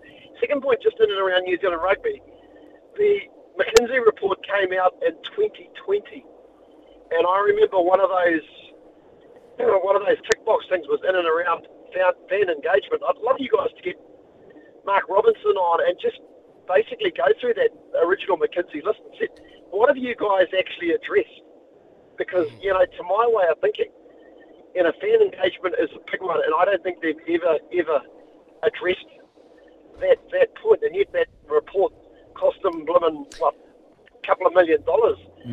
Steve, just on that fan engagement, for a fan like yourself, what would you love to see from an engagement point of view? Like, if you give us some ideas and something like that, we'd love to get Mark Robinson on, and I think that'd be great to get a bit more of an understanding. But what would you like to see? Well, in that report, it came out that fans were sick of seeing players actually being pulled out of Super Rugby for the sake of the All Blacks. Yeah, listen, it's a long season, but you can always cut them out of. You could play them for 60 minutes as opposed to 80 minutes. It's just little things around that. Also, listen, one of your hosts actually tried to get a show up and running with Sky, which was would have been quite controversial. And I know that Sky pretty much blocked it because they didn't want any negative press in and around New Zealand rugby. Look, one thing I love about the NRL is shows like 360 where you get a bunch of journalists and I don't mind coming off the fence and listen, whether it's negative engagement or good engagement, it's a good thing for the game. It gets people talking. Even if you think in and around, a lot of speculation about players going here, there, and everywhere. I love that sort of stuff. It's stuff that it's sort of speculation that comes out of American sport, even in the NRL, about players going to different clubs. But that sort of kōrero just gets absolutely shut down. So there's no interest. There's nothing to talk about. Yeah, no, I'm hearing you there, Steve, from Auckland. We appreciate your call, mate. Vern Cotter, obviously, appointment excites you. And New Zealand Rugby got a lot to think about in terms of fan engagement. Obviously, player accountability, player welfare is at the forefront of their minds. Obviously, rest periods, it doesn't help when you look over the ditch and they've got competitive games week in, week out. Maybe a different dynamic. I've worked for Sky, and it is one of the big talking points, whether they can get some shows up and going where they ask the hard questions. Mate, appreciate your call, 0800 150 811. Be like Steve and give us a call. We're going to shoot off, and we'll be back soon to wrap up with a couple of these messages. Back, Izzy, Kempy for breakfast, coming up to 8 o'clock. Hey, lads, the problem with sporting bodies is they think they're more important than what they are because of how the athletes perform. NZR are a perfect example of this. Mark Robinson and the board think they're a bit special because the All Blacks' reputation, because they lie to us so much, we never find out how truly inept they are. That is from Anthony. And this is a question for you as fans. We're talking fan engagement. Steve rang through on 0800 150 811.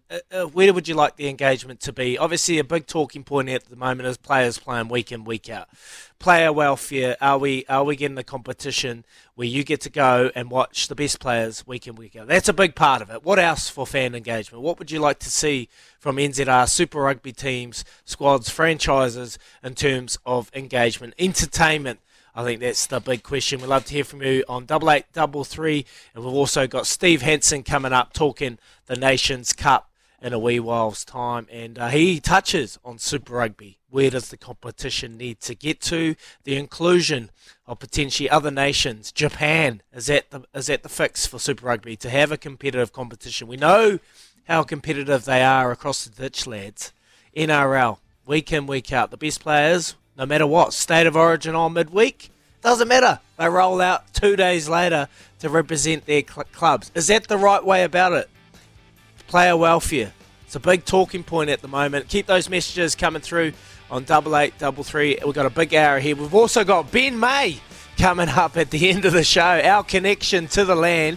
Ben May is farming down here in Otatahi, Christchurch. It is a brisk, freezing morning, so we'll see how he's getting on, getting out there, mustering the cows. And Chris, I'll get to your mustering the cows text message in a wee while's time. Here's Aroha with the news for Kubota. Together we're shaping and building New Zealand. Support your immune health this winter with Go Healthy from Chemist Warehouse. Now 20% off the entire range. This is Izzy and Kempy for breakfast on SENZ.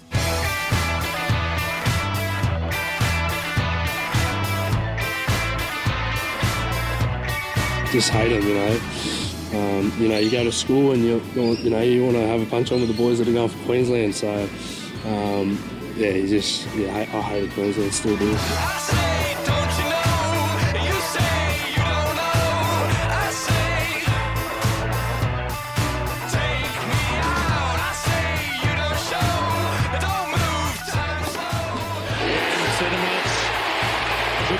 Seventh Wimbledon, a 21st Grand Slam. 6-4, 7-6. For this superstar player.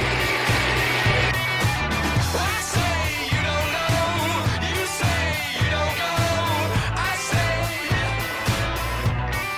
take me out. 3, 2, 1, put down your hot dog! With 62 hot dogs and buns in 10 minutes. For his 16th win, I give you the number 1 ranked eater in the world, Joey Chestnut.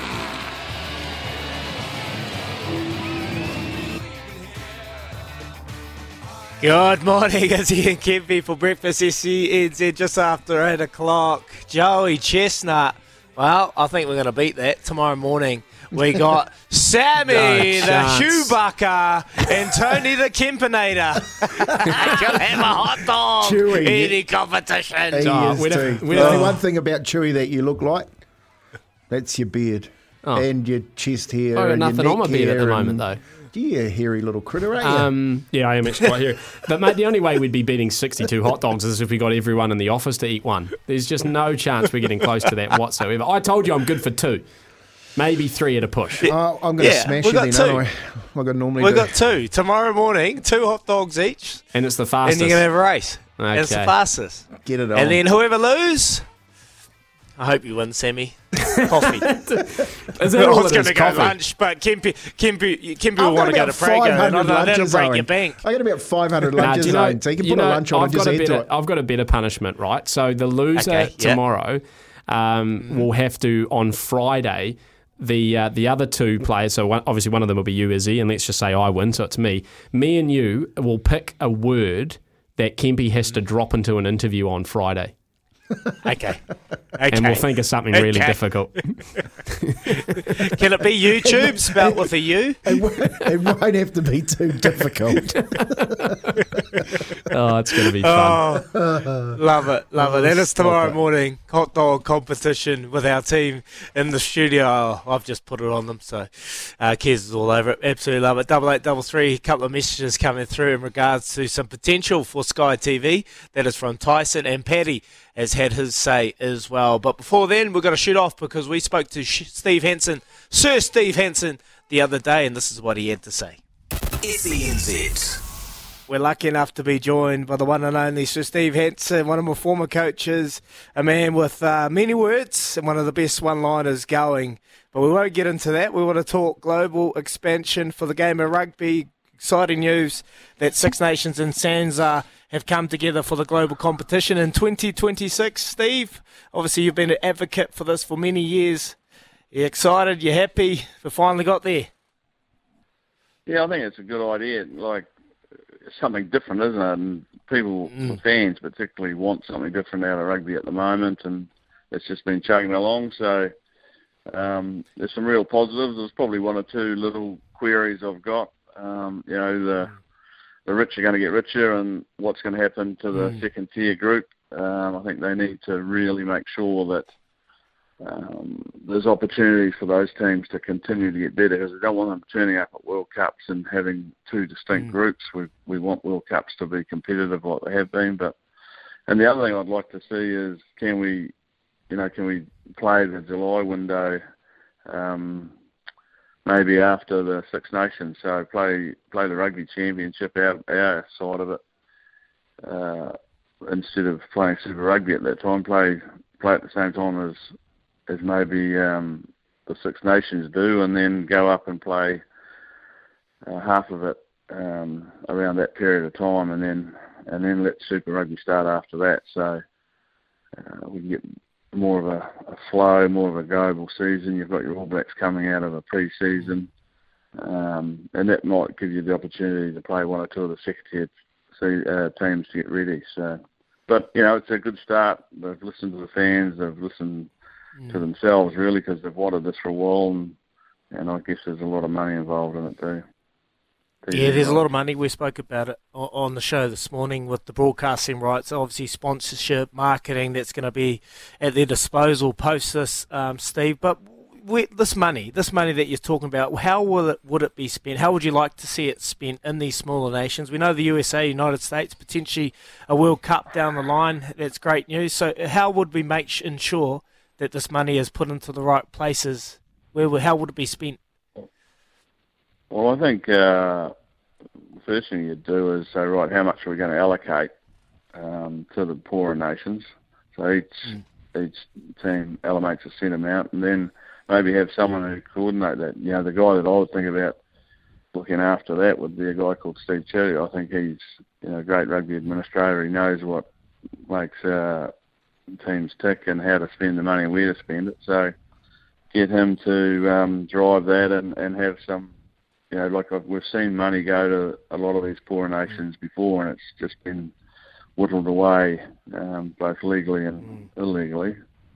I hope I don't get in trouble for saying that, but it's just disappeared. So we want the money to go to the right places, and the same thing goes for our own money. Like, we've got to spend it wisely too. So getting our development programs going better than they are at the moment would be one area that I'd think about making sure we spend the money. Steve, thanks for joining myself and Izzy. Just on that, the development model, I know there's a second tier that they're talking about playing through this. How important is it to make sure that the NZR in that 20s and that group below them get as much exposure globally as the All Blacks are getting? Well, I think if you want to continually be good at the top, you've got to have a feeder. And, our feeder is our under-20s. We're starting to play more games with that middle tier, All Black 15s, they're calling it. So I think that's good. We put a lot of pressure on our schoolboy players, and they're seen by everybody as league. It takes a lot of them. AFL are starting to pinch a few. So we've got to find a way to make sure that we retain the ones we want and give them opportunities to grow and understand that this is the standards we need to reach if we want to be world class. So we've got to put programs in place that identify them a lot earlier than we are, I think. The league boys are very good at it, so maybe go and have a chat to how they do it. Oh, don't get Tony started, please. Don't get Tony Kemp started. I've already seen your comments as of late about the superior game that people are watching. What is it about league that you're enjoying and the innovation that they're coming up with, Steve? Well, they just use common sense. Like, Volandis has been brilliant for the league. Peter Volandis, a guy from New South Wales, and he's got rid of all the nonsense, and you just got a game that's tailor-made for TV because it appears to be non-stop. Now, if you go and watch it live, there's a lot of people walking. But that wasn't my comment. My comment was it's good to watch it on TV. It's better than the rugby. Like the semi-finals games were great. Blues Crusaders not so much, but the Brumbies Chiefs and the Chiefs Crusaders final, they were wonderful games of footy. But that's only 2 games out of a whole competition. Whereas with the NRL, they're all competitive and they're all good games to watch. So that's what we've got to look at in the super competition. We've got to find ways to make it more competitive and therefore better to watch and give the fans what they want. Steve, just talking about this tournament with the 12 teams, do you see it, I guess, over the years changing much from those 12 teams because of that promotion relegation? And what are the pros and cons of this with the difference in the Northern Hemisphere and the amount of games they play, and of course our players and the Players Association probably combating that with a duty of care policy that they'll be looking at? Yeah, look, I think the duty of care is going to be really important. It is at the moment. I mean, we're not going to play too many more games, I wouldn't think, but we're going to be playing higher level games and playing more consistently against opposition. Like, I don't know how many times we've played England in the last 8-10 years. It hasn't been a lot. Now we're going to play them every year because they're going to be in that top 12. Don't know how often, again, we've played the likes of Ireland, and I probably have played them a bit of late, but depending on what happens in the schedule, you can go for quite some time without playing a team that you need to be playing. So I think that will change things. However, trying to, and that's what I suggested, do we look at the schedules and try and get a schedule where we can have international rugby played and then give the guys a break or give them a pre-season. Like, imagine Izzy coming into an All Black season fresh, where you could play, say, Samoa, Tonga, one of the second-tier nations up north, as a pre-season get-together to go into this 12-team tournament. I think it would be wonderful. And then you come back out of that, you can have a breather and then go into Super Rugby. We have to make some decisions around where NPC sits or our national competition sits, because it isn't any longer the premier team, and our governance model has those people making all the decisions about a game, and they're trying to save their patch, and I understand that, but we have to look beyond that because that's changed, and if we don't, we're not going to do what's right for the game. So you're saying, Steve, that the NPC, the pathway through NPC to Super Rugby onto the All Blacks is kind of going to take a backward step from this situation? Is that what you're saying? Is there still a place for NPC in the game? There's still a place for it, but it's already taken a backward step. It's not the competition that it was. Once upon a time, you had it was the super competition, wasn't it? That's all we had, and it's not like that anymore. The game's changed. I can't see us ever stopping playing Super Rugby, so it's now our third competition. If you make the All Blacks international season the number one competition, Super second, and then third. So where do we play it? How do we get maximum value out of it? And for my thinking, it's easy for me to say this without having to go through all the planning, but I would play the All Black international window early in the year. Then I'd go to NPC, and then I'd play Super Rugby, and then you get a break, and that way you'd get, your players would get looked after. You'd be able to allow your All Blacks to miss that NPC window, take a breather. That's where they get their freshener up, and they don't have to miss so many Super games. I still like the idea of playing 5 games, no more than 5 games in a row, but if you're an All Black, because that's what they're doing in Ireland and other places now, and they've started to work out that you just can't keep flogging a dead horse. You know what it's like. Big seasons, when you play too many games, your body just can't take it. So this coming together, is this a sign of unity from the North and the South? Are we finally getting the voices being heard? Because that's been the trouble as of late, Steve, like just trying to find the window that suits both. Is this the one that fixes that? Well, I think it's a start. I don't think it fixes it yet, but it's a start, and now there's something that's bigger than just the November test or the July test. We've actually got something that the broadcasters are saying we're going to pay a lot of money for, which will get people to sit down and listen to each other. For a long time, Six Nations have dictated to World Rugby about whatever is needed, because they will not change Six Nations because it's a winner. It works for them. So if they won't change, then maybe we have to change. Like, we're playing rugby in that period. We're playing Super Rugby. So can we be flexible enough in our thinking to look at our window and say, well, look, can we do it another way? And it might be that we can do that. So if we can do it, let's look at it, and if it makes it better for the players and makes it better for the fans, we're winning, aren't we? Steve, is definitely the Six Nations? Sorry, you go. No, I was just going to say, is there a possibility that there's a tier missing in this model? If you're talking about 12 teams coming in, and then you've got the Six Nation playing up there, and all the 14 in the Northern Hemisphere playing off, is there an issue that the Super Rugby actually suffers if we don't get a dead set addition to that football? You've lost South Africa. Now you've got all these extra games. What do you see the effect on Super Rugby? Well, I think the Super Rugby's already been affected because South Africa have taken out their super teams. Whether they, I guess there's a plus to that though. There's less travel. So, do I wish they were still in it? Yeah, I do. But the travel side of things, I guess, is a bonus, but we've still got them in the Rugby Championship, and this will make sure they stay in it. So that's a big plus. Super Rugby has to find a way to be more competitive and more demanding on the players, so we get games like we got, as I mentioned before, the Brumbies Chiefs semi-final and the final itself.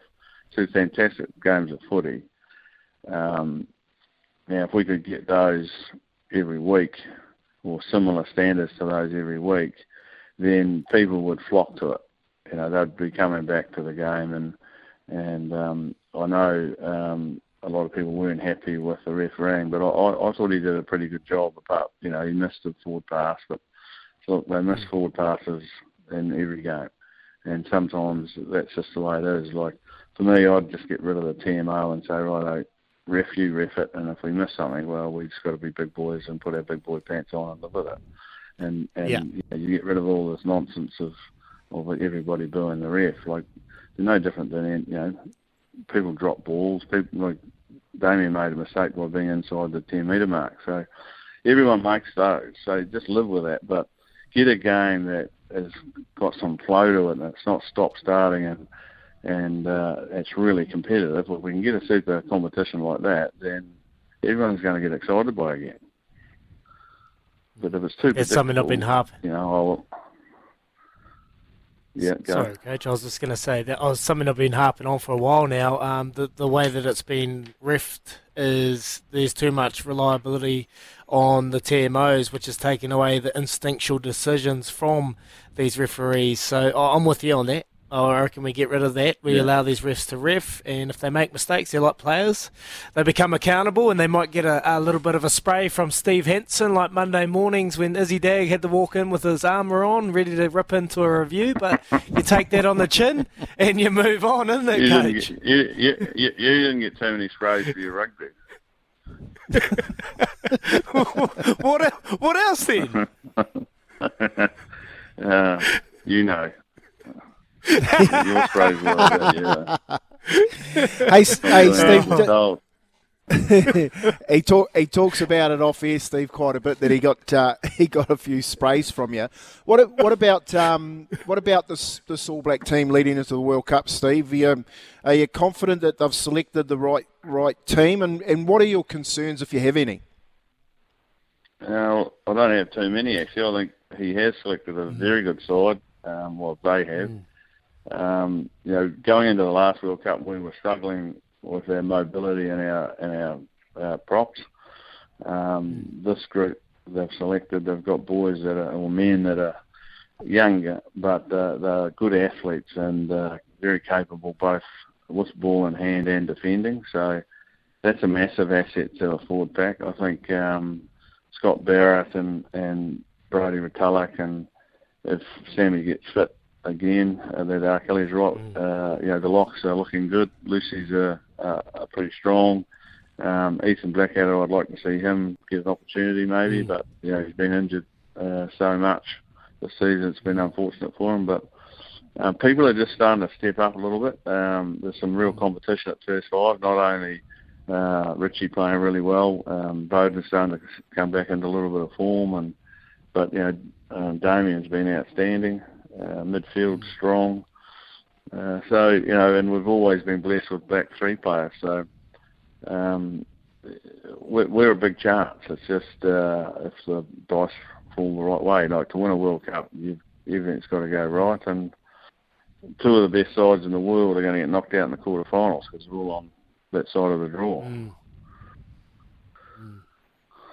Yeah, no, you did right. It's exciting. It's exciting times there, Coach. Before we let you go, what are you up to now? You're obviously over in Japan. Got your fingers in more pies than anyone. What's going on, mate? Nature Strip, when's it back? Having a wee rest? Nature Strip's back in work now. He's had a good holiday. He's a bit like you. He got a bit tired last year, so after travelling around the world, so needed a wee break. But he's, by all accounts, come back looking real good and muscled up well and enjoying life back at the stables. What am I doing? I'm helping Toyota Verblitz over here in Japan, so we're just getting a few things sorted for the pre-season, and then I'm off for a bit of a cruise from Vancouver to Alaska. We're flying out today, so looking forward to that. I'll have one for you while I'm on the boat, mate, looking at the big whales. Oh, beautiful, Steve. Man, you're living the life. I absolutely love it. Give my love to Tash, mate. Appreciate your time this morning. Good to hear your voice, Coach.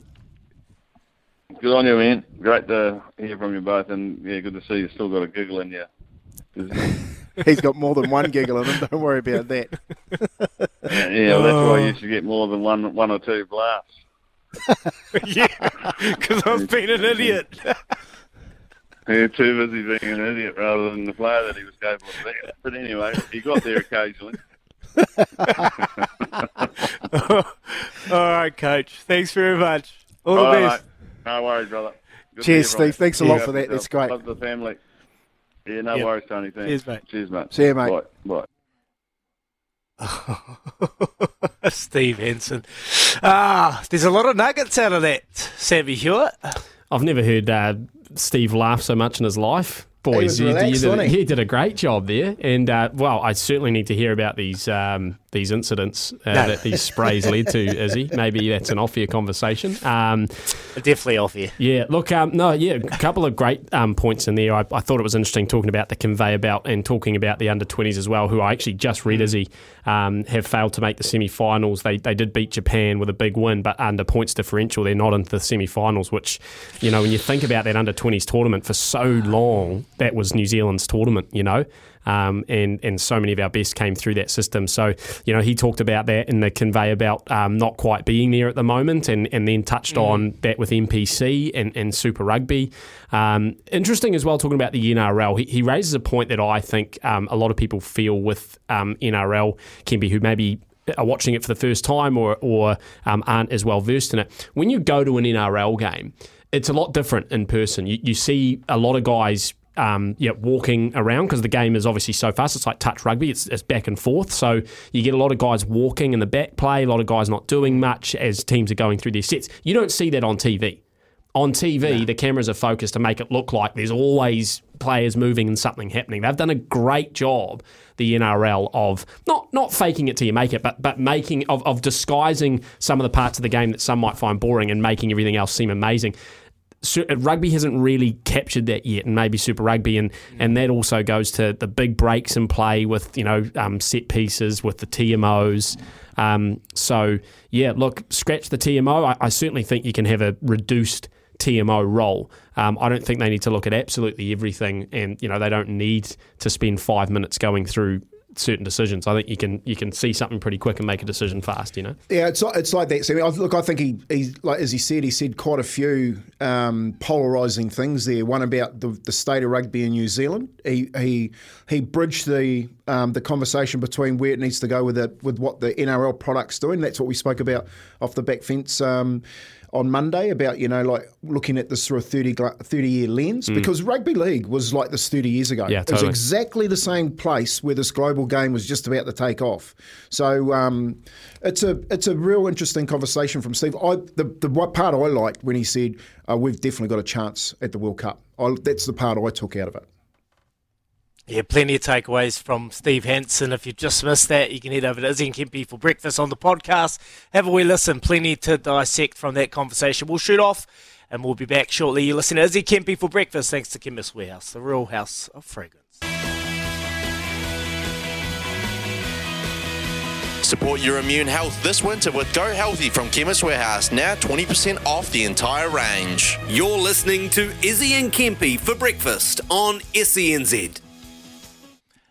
All right, it's time to head over to the countryside with our sport and connection to the land, brought to you by Collier's Rural and Agribusiness Licence REAA 2008. Ben May, good morning. Dagger, that's very professional of you, Dagger. Hey, I've just got to run and turn my four-wheeler off so you can't hear it. I'll be giving up. There he is. Can you give us He's any? out there in the brisk cold. Can you give us any tips on that four-wheeler, Ben? I've got a four-wheeler. Can you give us any tips? Oh, don't roll it. You got a helmet on? They hurt when you roll them,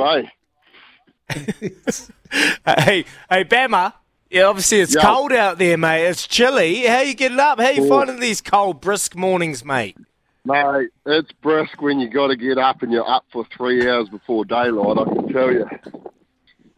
But hey, look, it's all good. Could be living in the bay, bro, and have half your stuff washed away, so I don't sort of tend to complain a lot. Oh, I can imagine, mate. Look, quickly, how'd you get into the farming, mate? Was that always part of the future for you? You always been into the farming? Yeah, mate, always part of it. And I grew up farming, and then Well, as you know, I was on borrowed time my whole rugby career, so I sort of always kept my hand in it and did a bit of networking, and then well, I actually managed to marry a beautiful Taranaki wahine, and we ended up back on one of her family farms.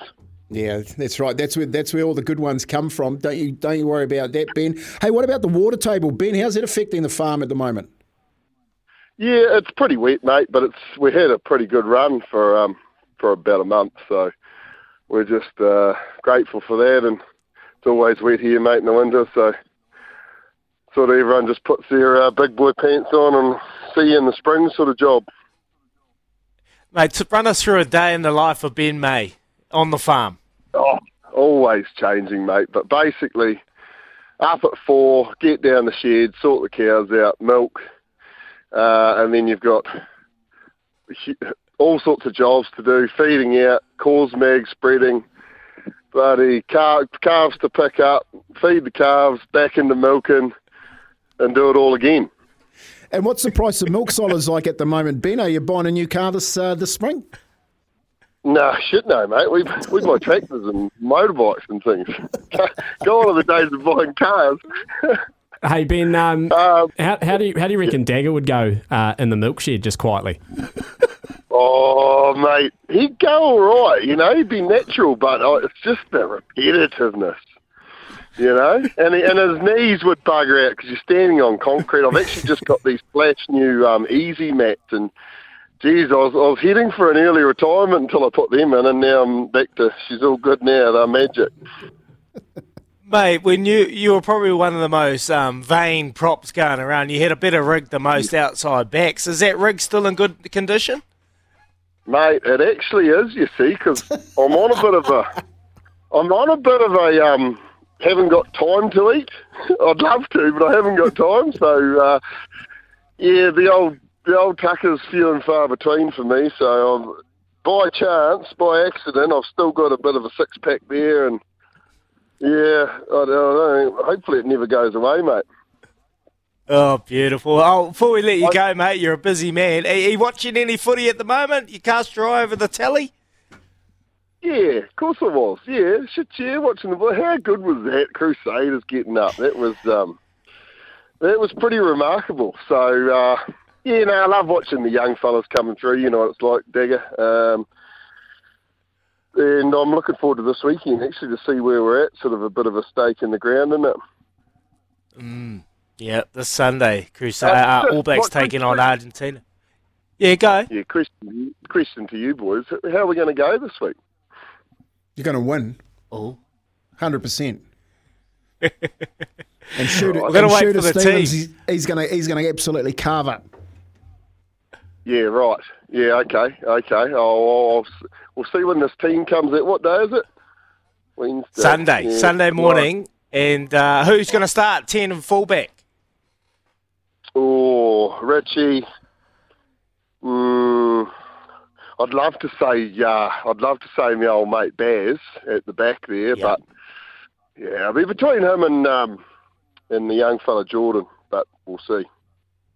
All good, Ben. We appreciate your time, brother. Get back to that farm, all right? No doubt your cows are cold.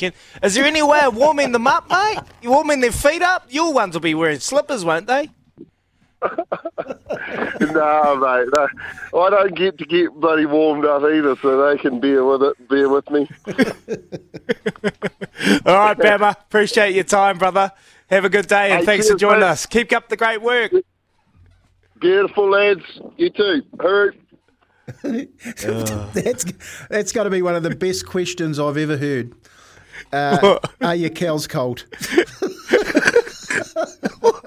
Mate, he actually thinks I'll be good at farming. I've got no chance of farming. Oh, mate. I feel for them. They're out there. It's cold. Anyway, someone that's probably cold for waiting is Smithy. He's coming up.